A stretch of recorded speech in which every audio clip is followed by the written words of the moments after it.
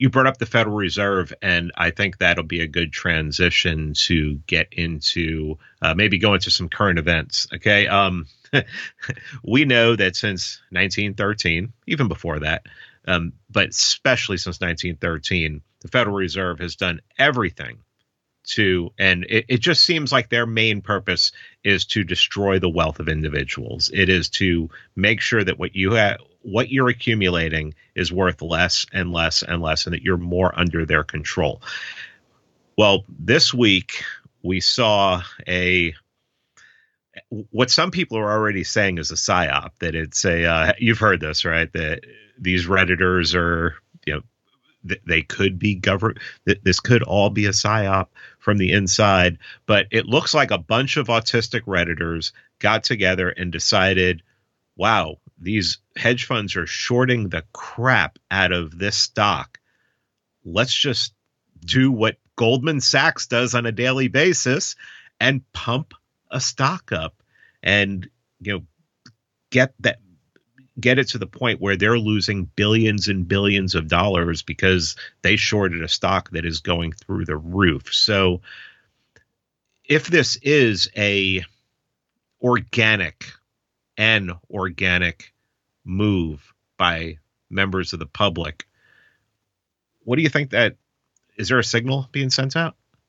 There is, but I think I haven't seen anyone really getting to what the signal actually is. But to be fair, I've been so busy, I haven't been following every twist and turn in this story, and I am behind on my Freeman Beyond the Wall and Timeline Earth listening, so I don't know your take on this yet. But let me put it this way. I understand the impetus of people in the conspiracy realist space to immediately call PSYOP on everything. It's a PSYOP, it's a PSYOP, it's a PSYOP. Oh, clearly, if it has any effect on anything in the real world, it's a PSYOP.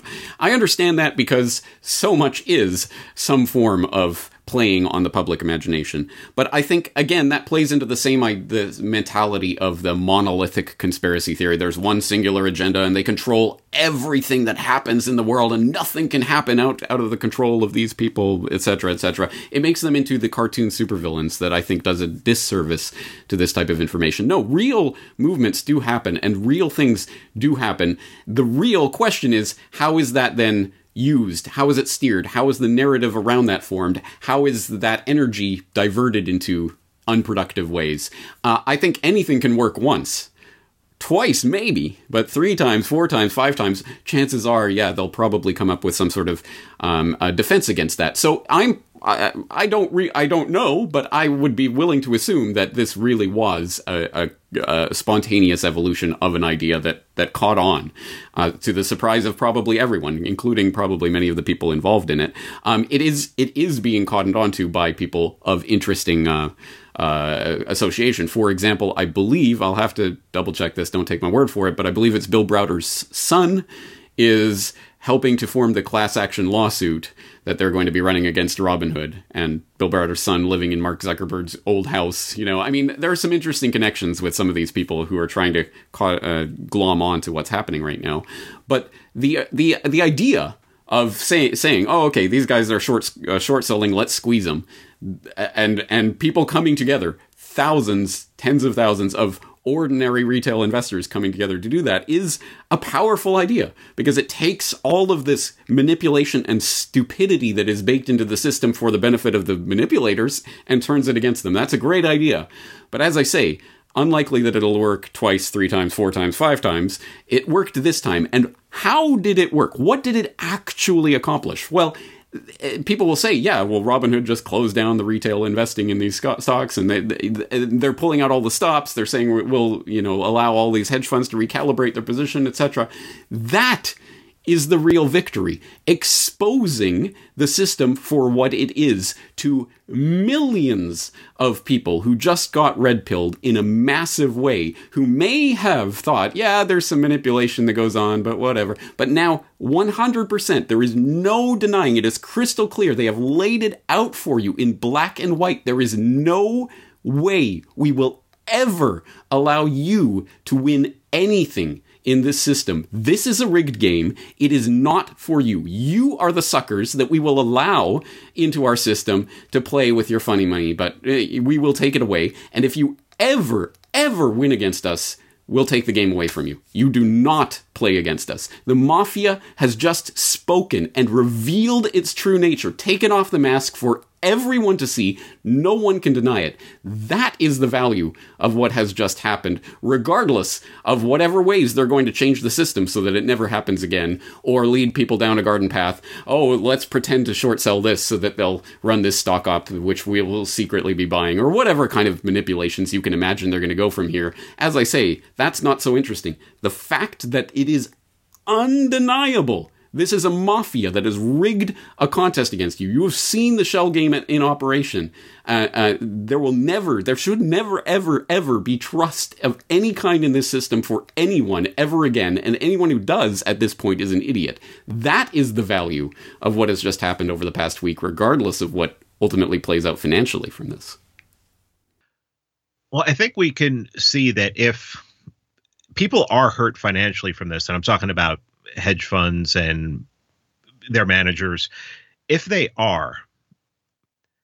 Now, you and I have talked before about big tech and what they're doing, and you've been covering it on your show perfectly.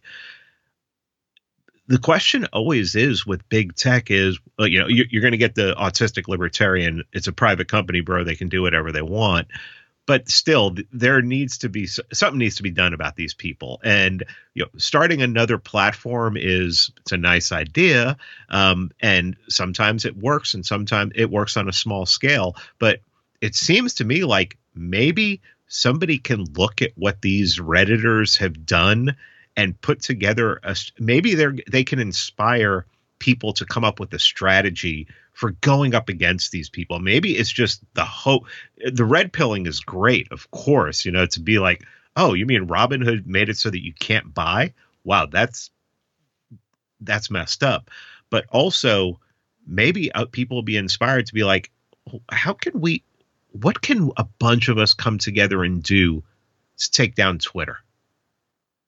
It just seems like people could really be inspired to put their autism to good use, I absolutely agree that one of the fundamental messages here is that coordinated action by decentralized actors, hopefully people working just for themselves in their own interest, just organically coming onto an idea, can have an effect, which is an important thing for especially right now in our historical moment, because people of our generation have seen time after time after time, no matter what you try, no matter what you do, protest till you're blue in the face, it will change nothing. Things will only get worse. And that's been the lesson and the message of everything I've seen politically in my entire life. 2003, you had the largest demonstrations of all time against the Iraq War. Still happened. And they barely covered it on the news. Oh yeah, there were massive protests all around the world. Anyway, and now the bombs are dropping on Baghdad. It does nothing. It does nothing. No matter what you do. 2008, huge protests against the banker bailout. Absolutely just overwhelming. No, we will not stand for this. Oh, the first bill didn't pass. Let's try it again. Okay, works. Okay. Too bad. The EU constitution, France and the Netherlands reject it, so they reformulate it as the Lisbon Treaty.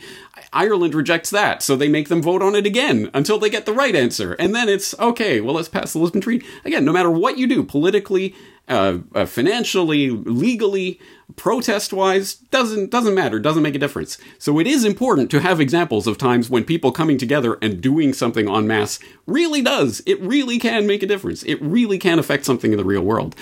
But I personally question about the idea of in any way engaging in or participating in anything that bolsters the importance of these systems, which by their nature are controlled.